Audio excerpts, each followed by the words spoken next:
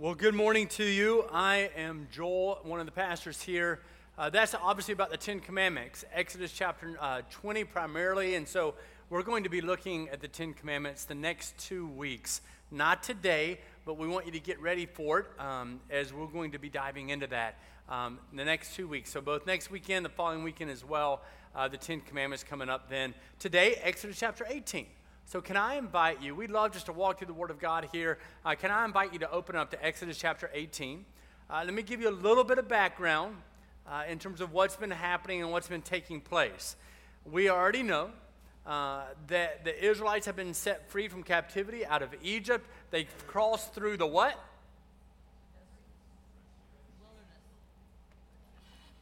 I am a miserable teacher. Okay. So let's start over again. Who's ready to participate today? Awesome. Okay, both of you. So what we're going to do, here we go. The Israelites, they were in captivity in the land of Egypt. And so then they fled away from Pharaoh and they crossed through the right. And then they go into the I just made all that up. That's good. There you go. And so now they've come in chapter 18 to Mount Sinai. Now, that's not the point of 18. That's really going to start with Exodus 19 and 20. But they have come to this place. That is significant, but not as much as you think. Because here they are. They go into the wilderness, and as soon as they left captivity, they started to grumble and complain over and over, no matter what the Lord did. And what we're going to learn today, though, is that here they are. They come to Mount Sinai. God's going to give them 10 commandments soon enough. But really, it's about two primary things. First is about the visit of an in-law. The in-laws come to visit. Yay. Isn't that great? A couple days ago, my in-laws, they called up. They sent a text, actually, and they said, hey, we want to come visit in a week or two. When do you want us to come? And I was like, Friday from 1 to 3. Now, I have a great relationship with my in-laws. Anybody else have a great relationship with your in-laws? It's a good response, man. So great relationship with my in-laws. I'm very, very blessed. They're going to be coming up to visit. Well, Jethro, the father-in-law of Moses, is about to visit them. That's one of the things that we're going to learn about today. Here's the other thing you're going to learn about today, is that our life is primarily consumed of, let's just say that this is your life. What is this? Milk jug. This is your life. And let's say that everything's being poured into your life. Education. Right? So you've been learning, you've been growing. Anybody, any graduates, high school, college graduates here in this service? Like, I'm talking about like this year, May. Not all, everybody's like, I've graduated. Oh, that was 73 years ago. So any recent graduates, like this month, anybody in this service? Okay, 1, 2, okay, good job. Congratulations. Tell them congratulations, please. Well done. The other services didn't get that. I just want you to know that. So here's your life, and you've been having knowledge poured into your life. So here's knowledge being poured into your life. Here's maybe even if you're coming here to this place, the Word of God being poured into your life. Your parents are pouring into your life, and all these different things. And what we often do is we take everything that is being poured into our life, we put a lid on it, and then we take it, and we're like, there we are. We've got what we want, right? This is ours now, all this knowledge and all this even understanding of the Word of God and who He is. But really, if we think about it, what our life should be is if I take this knife and I punch a lot of holes in the bottom of this. All right, so there we go. Everything that we've been having poured into our life would then what? Flow out. It'd pour out of it. And if you're a believer in Jesus Christ, raise your hand. Raise both hands. Woo! There we go. That means everything being poured into your life is now pouring out on the lives of other people.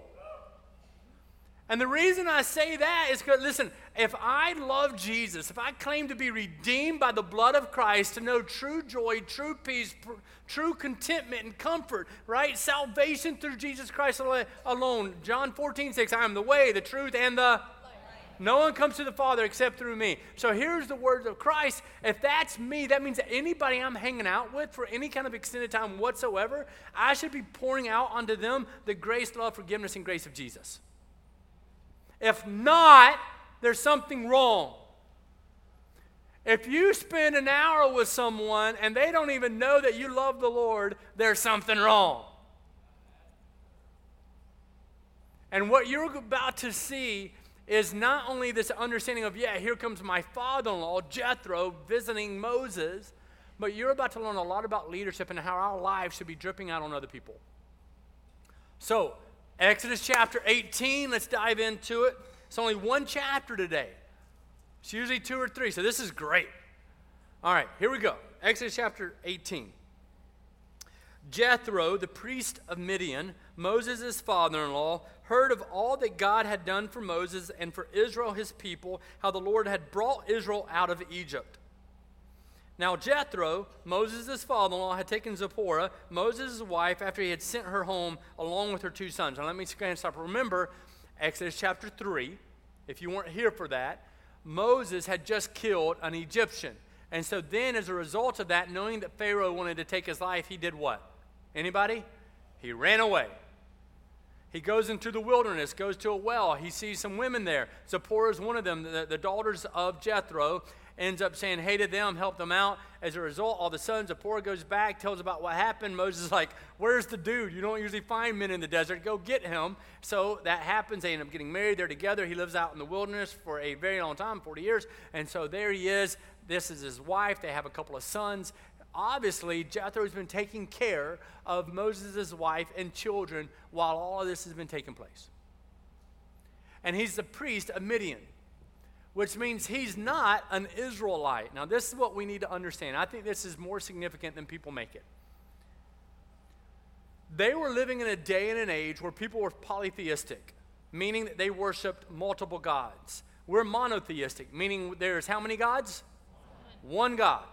And yet we know that even, remember the plagues, each of the plagues was God defeating one of their gods, saying, they're nothing, I am the one true God.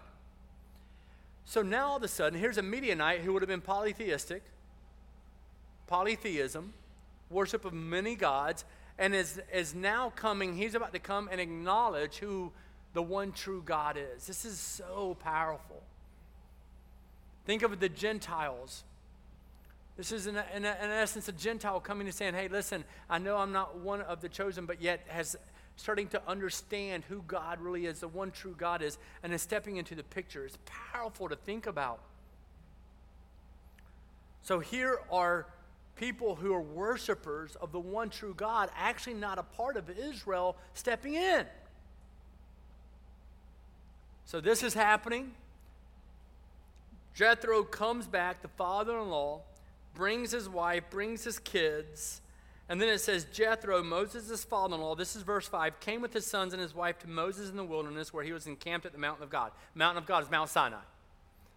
Again, there's more of the significance of that. It's going to start in the next chapter. And when he sent, listen, this is so good. He was encamped at the mountain of God, and when he sent word to Moses, I, your father-in-law Jethro, am coming to you with your wife and her 2 sons with her. This is what Moses does in verse 7. Moses went out to meet his father-in-law and bowed down and kissed him. Now, I've already told my father-in-law, he listened to the first message. I'll say it again. That ain't going to happen. He's like, I think you should come and bow down and give me a kiss. And I'm like, no. Not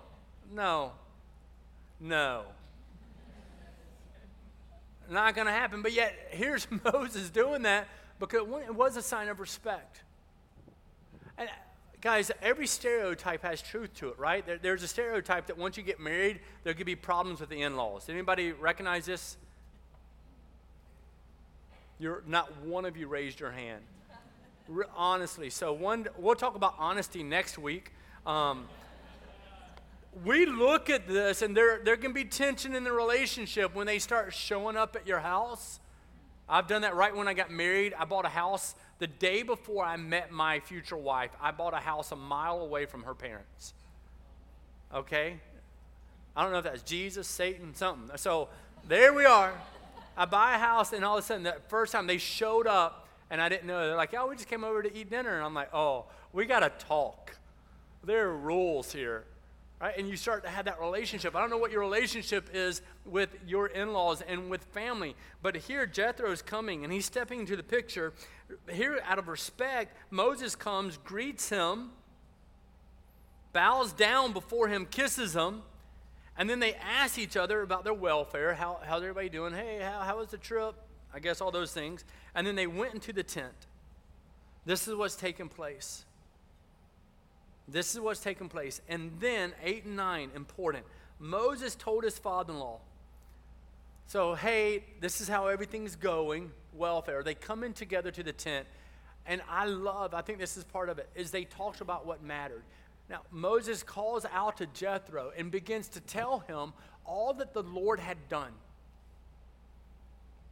And remember, the people continually grumbled and complained. But here's Moses speaking to Jethro and says, told his father-in-law all that the Lord had done to Pharaoh and all that the Egyptians, and to all the Egyptians for Israel's sake, all the hardship that had come upon them in the way, and how the Lord had delivered them. Now, here's what a lot of people would do is, hey, oh man, you get in-laws, Thanksgiving table, something like that. They come to visit, like, how's the year been? Man, it's been so hard. It's been tough.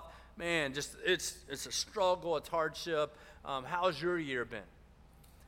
That's not what Moses did. At least that's not all of what he did. He says, man, it was hard, but here, let me tell you what God did. And then he spoke about how the Lord had been with them and delivered them. When you speak about your own life to others, do you leave out how God has delivered you?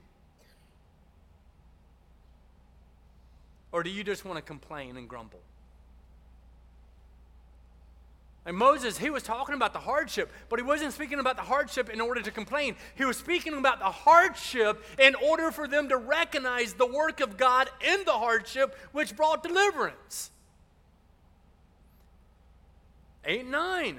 And so here's Jethro's response. And Jethro rejoiced. And Jethro rejoiced. And Jethro what? Rejoiced. And rejoicing in the Old Testament in Hebrew was more than like, oh, okay, God's cool, yay. Like there was a physical response to the deliverance of what God had done. And so here he is rejoicing. Jethro rejoiced for all the good that the Lord had done in Israel. He doesn't not rejoice because, man, things were hard. I mean, think about how difficult things were. They were tough. They were tough. And yet that's not where Moses is living right now. He's going, yeah, man, things were tough, but God was with us. God delivered us. So Jethro was rejoicing for all the good that the Lord had done in Israel and that he had delivered them out of the hand of the Egyptians. So now he's rejoicing. And this is what we see unfolding. And then we come to verse 10 through 12. Now, I know some of you may not have scripture in front of you, so I want to put this here. Let's look at this together, verses 10 through 12. Jethro said, blessed be the Lord, who has what? Delivered you out of the hand of the Egyptians and out of the hand of Pharaoh, and has delivered the people from under the hand of the Egyptians. Now I know that the Lord is what? Greater than all gods. Here's Jethro. Remember, polytheistic, calling out, oh, your God's greater. Oh. Now I know that the Lord is greater than all gods, because in this affair they dealt arrogantly with the people. And so then, here's Jethro, Moses' father-in-law. As a result of this, not only does he come and worship and praise God, it says that he does what? He brings a burnt offering and sacrifices to God. And Aaron came with all the elders of Israel to eat bread with Moses' father-in-law before God. Here's a guy coming from a polytheistic culture, hears about what the Lord had done, knew that that must be the one true God. As a result of that, right away, he ends up rejoicing and praising God and breaking bread with other leaders and making sure that he has a sacrifice and a burnt offering given. How are we responding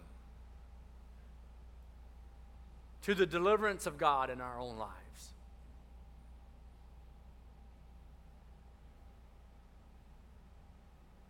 Like, is this our response? Is our response all of a sudden that it's pouring out of us in praise and worship and making sacrifices to God? Or we go, okay, yeah, it's cool and that's mine now, but then we just kind of bottle it up and we kind of live life the way we want to live. Let's be honest, the majority of our Western culture is taking whatever we've learned about God, we close the lid and we carry it around with us, but we don't pour out on everybody else. If you're a believer in Jesus, now remember, you treat believers and unbelievers differently. If you're a believer in Jesus Christ, if I spend any kind of time with you, I'm going to keep coming back to this, then in some way I should be impacting you with you understanding the love, grace, and mercy of Jesus and what he has done in your life. If I'm not living according to his truth and his word, rejoicing what he has delivered me from.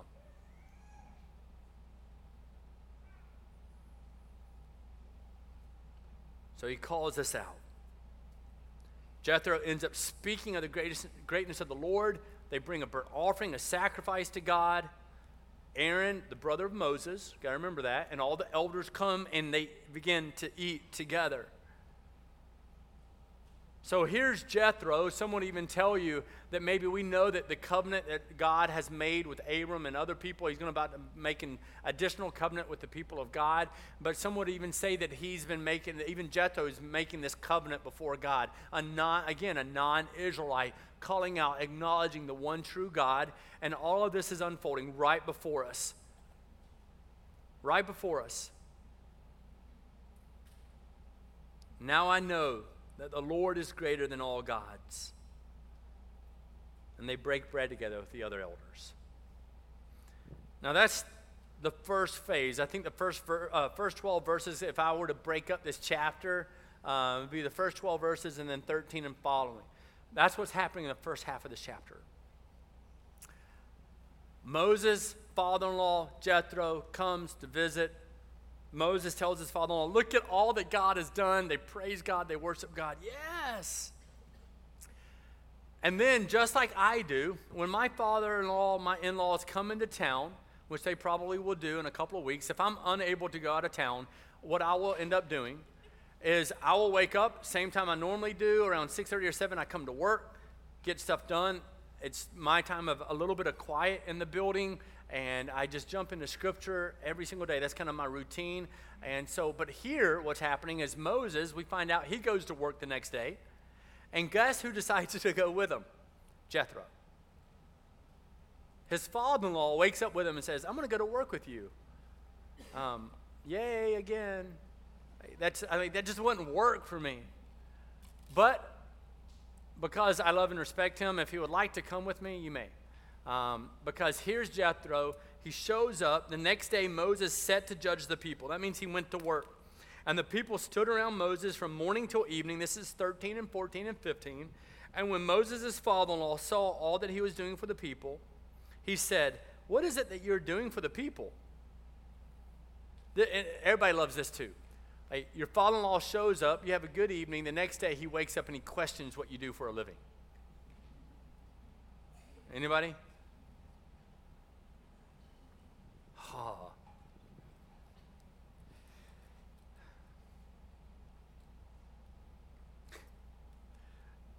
Moses' father-in-law, all that he's been doing, what is it that you're doing for these people? Why do you sit alone? All the people stand around you from morning till evening. And Moses said to his father-in-law, because the people come to me to inquire of God. When they have a dispute, they come to me, and I decide between one person and another, and I make them know the statutes of God and his laws. Now remember, there's oral tradition taking place. They know that Moses is a man of God with a heart for God, right? And someone who is listening and hearing from God, and they're wanting to know what God is wanting for them, so they're coming to Moses. That's what's taking place here. And as Jethro goes to work with Moses, he's seeing what he's doing. And he's like, what are you doing? You're spending too much time settling disputes, making rulings about God's law. And so he tells them, Jethro steps in as the father-in-law and says, here, let me tell you what you need to do. That's so good. Anybody love to be criticized or corrected first day by your in-laws? Anybody love this? Anybody? No. Nobody. Liar. Nobody loves this. And then here comes Jethro saying this, let me tell you what you need to be really doing with yourself. But he has good reason for it.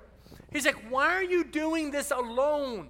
And he's about to tell him, I'll go ahead and tell you, he's about to say, you're cheating the people.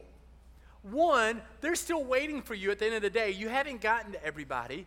And so you're cheating them. And why do you think that you have to do it by yourself? You know, that's very much of what I think we've done in the church today, is that we let one person do way too much.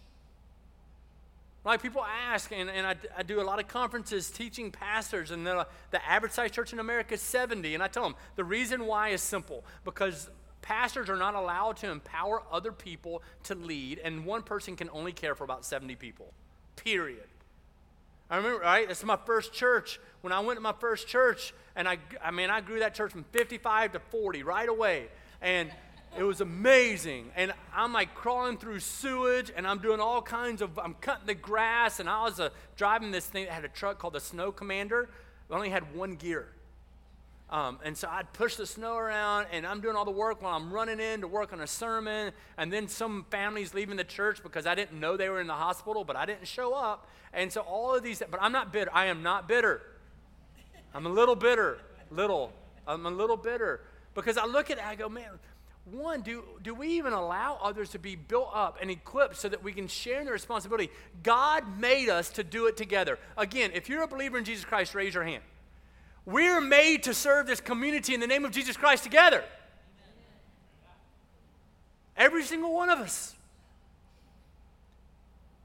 You're not made to come and simply to have poured into you and poured into you and poured into you and poured into you. And I'm just going to keep teaching you and challenging you with the Word of God for you to go away, put it in a lid, go live your own life, and then come back and you'll open the lid up next Sunday morning. Yes, we worship even on Memorial Day here, so that I can pour back into you more and more and more, so you can put the lid back on and take it back, and then next Sunday you take it off, give me some more, and then keep it. No, we are meant for it to ooze and pour out of our life the goodness and the grace and the forgiveness and the mercy of Jesus.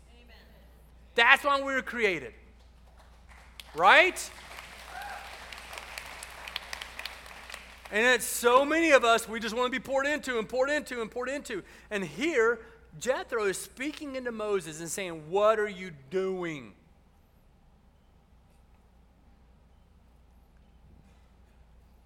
Verse 17, what you are doing is not good. You and the people with you will certainly wear yourselves out. We're not made to do it alone. You're going to wear yourself out, Joel. You're not made. I'll tell you right now that the elders of this church, the lay elders of this church, there are 11 of them right now, about to be another one. We usually have 12 lay elders. They are the spiritual overseers of what we do as a congregation. We have 48 deacon couples. They serve, diakonia. They serve the people of the church if you want to be served. Some people don't want it. You can call and call and call. They don't want anything. And so, fine, that you have to want it. You have to allow for it. But if we didn't have such strong lay leadership, I will tell you 2 years ago, 3 years ago, I would have quit. 100%. I was wearing myself out. Pastors do, well, at least some pastors work more than what? Half a day a week. I work 2/3 of a day. And I look at this and I was wearing myself out. And yet the elders of this church have said, no, you're not meant to do it alone. And they partner with me. And we link arms together, and they serve me, and they hold me accountable to take time off. Because I'm a worker, like I was raised. You work hard. And they hold me accountable. They hold me to truth. And yet here's Jethro letting Moses know, listen, you're going to wear yourself out. You need other people around you. For the thing is too, verse 18, the thing is too heavy for you. You are not able to do it alone.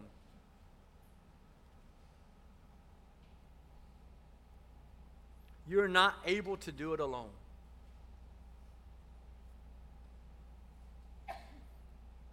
So verse 19, so obey my voice. I'm going to give you advice. What a father-in-law. I love it. He says, God be with you. You shall, here he's going to tell him first what Moses you better be doing. And then I'm going to tell you what you should be looking for in others so that they can help you. What he says first, he says, I'm going to give you advice. God be with you. You shall represent the people before God and bring their cases to God. If you represent someone before God, that means you're to be praying for those people. I pray for my elders by name, even if it's quickly. Sometimes I just kind of camp out on a few people that God just puts on my heart. I pray for them by name pretty much daily. I pray for our deacons. I pray for this church all the time, that God, Holy Spirit, would so fill every single crevice of our hearts and of this space that there's room for no division. There's no room for calloused hearts. There's no room for anything that would step in front of the Word of God. It's a daily prayer for me. And he's telling Moses, you need to be representing the people before God, praying for these people before God. Not only that, he tells them, you shall represent the people before God and bring their case to God, and you shall warn them about the statutes and the laws, which means you should be teaching them. You should be praying for them.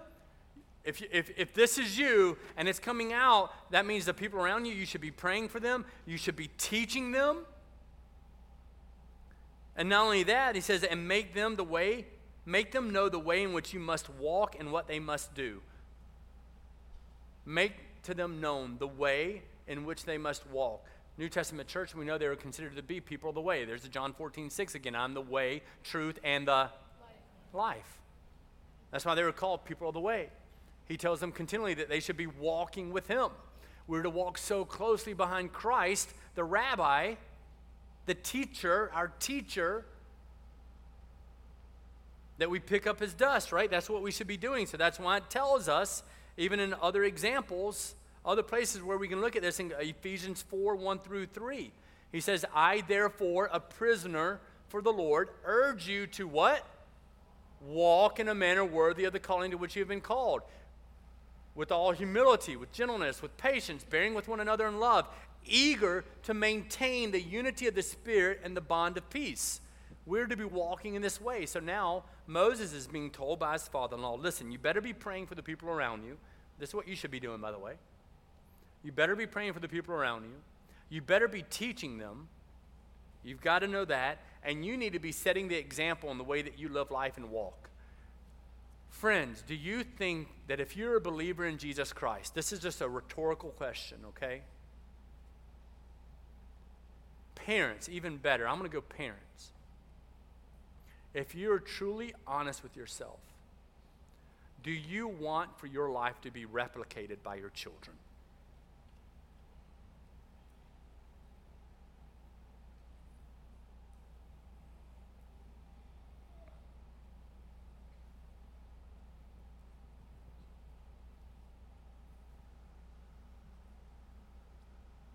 Do you want your kids, if you are a devout follower of God, of Jesus Christ, the Son of the living God, if you are a devout believer, if someone who claims that, do you think your children should emulate you in order to be the same, if not even greater?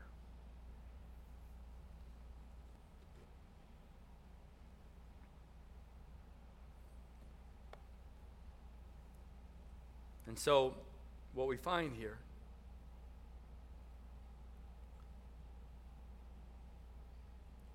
man,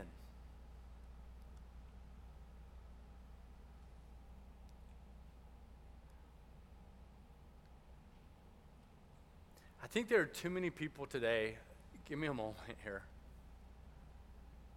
We desire to be respected, but yet we're not worth emulating.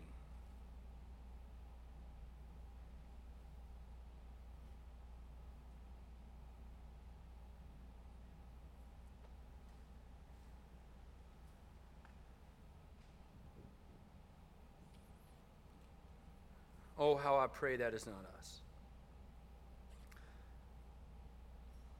Moses can't handle all the responsibility in front of him. And so in verse 21 and 22, it says, moreover, look for able men. This is Jethro again. Remember his father-in-law. Moreover, look for able men from all the people. Men who what? Men who what? Who are trustworthy and hate a bribe, and place such men over the people as chief of thousands, of hundreds, of fifties, and of tens. So he calls us out. He tells them what he should be looking for in leaders. First thing he tells them is they should fear the Lord.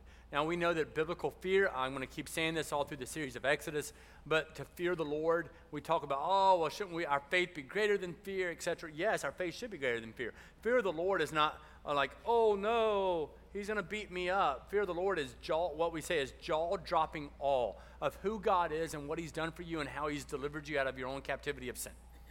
You're so amazed by that even when you're a Jethro and you hear about it, your first response is praise and to bring burnt offering and to make sacrifices because you can't believe what he's done.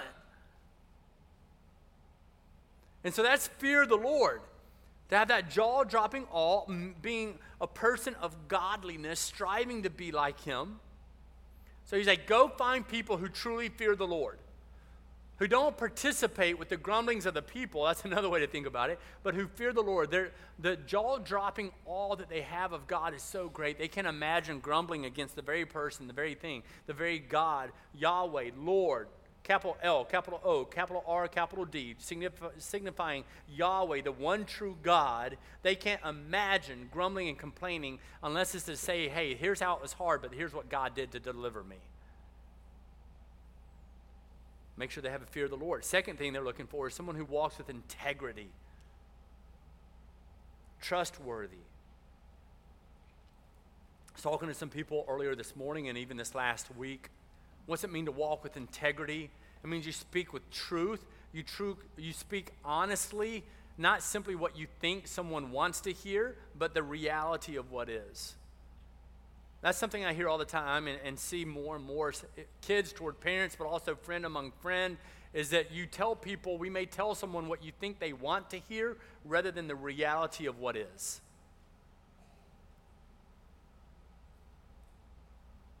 Well, how's it going at work? I know that last week you were actually about to get fired. How's it going? Well, it's still going. It's okay. It's okay. And yet, maybe you lost your job. We tell people what they want to hear. And he's saying, I need you to walk with integrity, to be faithful to the word, to speak the truth. Another thing he calls out is that they are to hate bribes, or to hate dishonest gain, or to have a hatred for dishonest gain. In 1 Timothy 3, yes, it speaks about what the qualifications of an elder and a deacon are, but really it's what every single person should be striving for, every single person.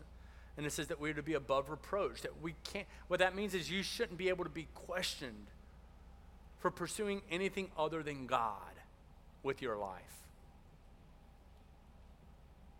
That's what it means to be above reproach. So he's calling out, here's what a godly leader is, someone who fears the Lord, walks with integrity, who hates bribes. And really, if you look at the theme of what's happening here, is they are also somebody who encourages people to submit to God in obedience. That's what you're trying to do, is you want to, that Moses is trying to look at others and saying, man, encourage them to submit to God in obedience. And now he's calling them out to lead with him. And yet too many of us, we're not helping in the leadership. We're not helping to really represent God because we take what we learn, we put the cap on it, and we go and live our own life. What are we doing? And the judges, these new leaders, they weren't there trying to make the laws. It was given by God. They're simply trying to help people make decisions based on the Word of God. So you need to know who you're listening to. If someone's giving you advice and it's not grounded in Scripture, stop listening.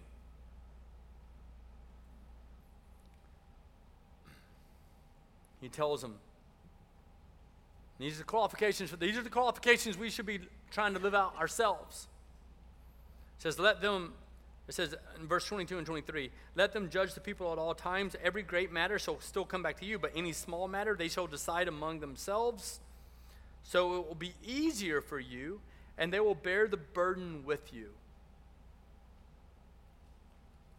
They will bear the burden with you. I absolutely love this, by the way. Is that they recognize very, very quickly what it would mean. This is how Moses would be able to endure, is by others partnering with him.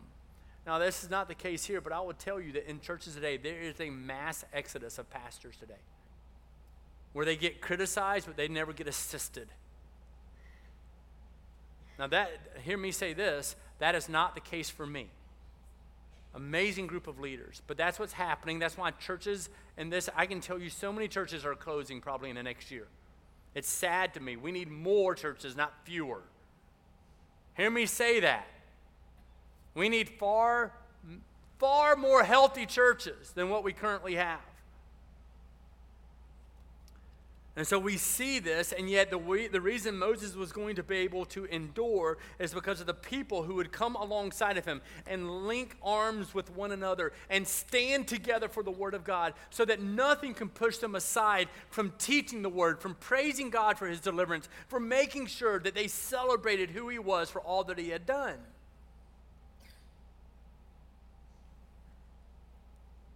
He says in verse 23, I love it, if you do this, God's going to direct you. If you get others to help you, right? Because mature leaders invite what? Anybody know this? And mature leaders invite what? Accountability. It's so wonderful that Moses was willing to allow for accountability in his life, not just from anybody, but even from his father-in-law. He said, if you do this, if you call out other leaders, guess what? God's going to direct you. You'll be able to endure, and all the people also will go to their place in peace. And so verse 24, here he is. Moses listened to the voice of his father-in-law. There are too few of us who actually, we're trying to absorb the information, but we're not really listening to it. You are to submit fully to the word of God, to be someone who fears the Lord, someone who is trustworthy of character, of integrity, someone who is willing to make sure in all times that you will always resist against any bribe, that you will conduct yourself in a manner worthy of walking in the presence of God, so that anybody around you, they want to pick up what you're laying down, and what you're laying down is Jesus Christ.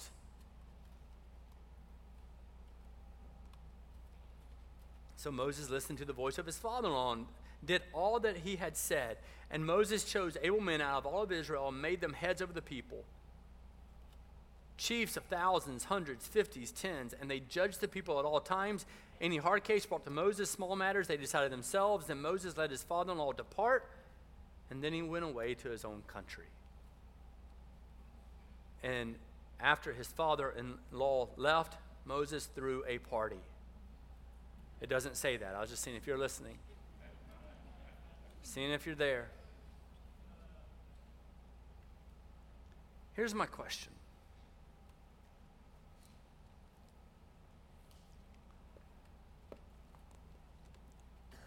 Are you pouring out the goodness of God in your own life?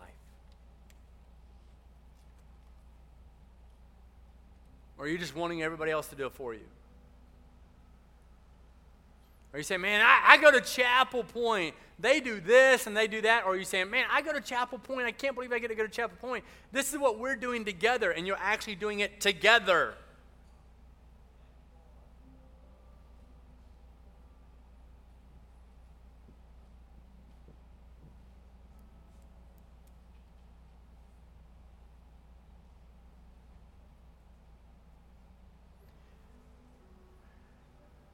And as you pour forth character and integrity and trustworthiness, a fear of the Lord, as it pours out of your life, as it's been poured into your life,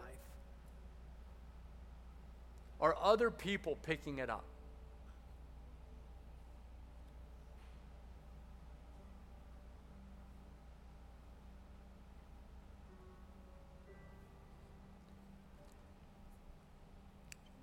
Is your life worth replicating?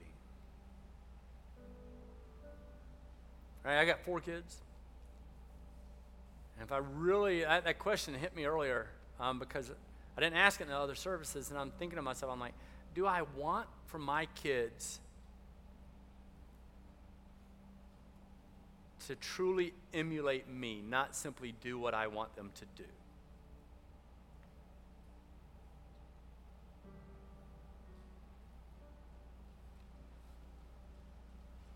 Will you stand with me? Let's stand up together. Will you do me a favor? Do this. Just take your arms and put them out like this. Somebody's not doing it beside you, poke them. Like, this is how we should be walking, my friends. Linked arm in arm together, serving the church, the body of Christ, this community together. Are you serving with us?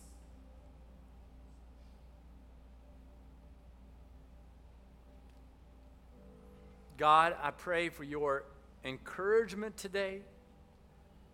I pray that we would know more of what it is to fear you, to have jaw-dropping awe, to walk with an integrity and a character, to hate dishonest gain, that we would encourage others to submit to you, God, in obedience, that we would submit to you fully, that we would learn from the lessons of Jethro that it's not intended that we do it alone, that we get to do it with one another, that we don't have to live a life of anxiety and stress and worry alone, that we can conquer that by calling out our brothers and sisters to help us and to partner with us, to pray for one another.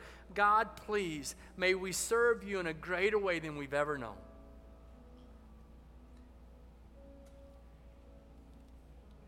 I love you, O Lord. In Christ's name, amen.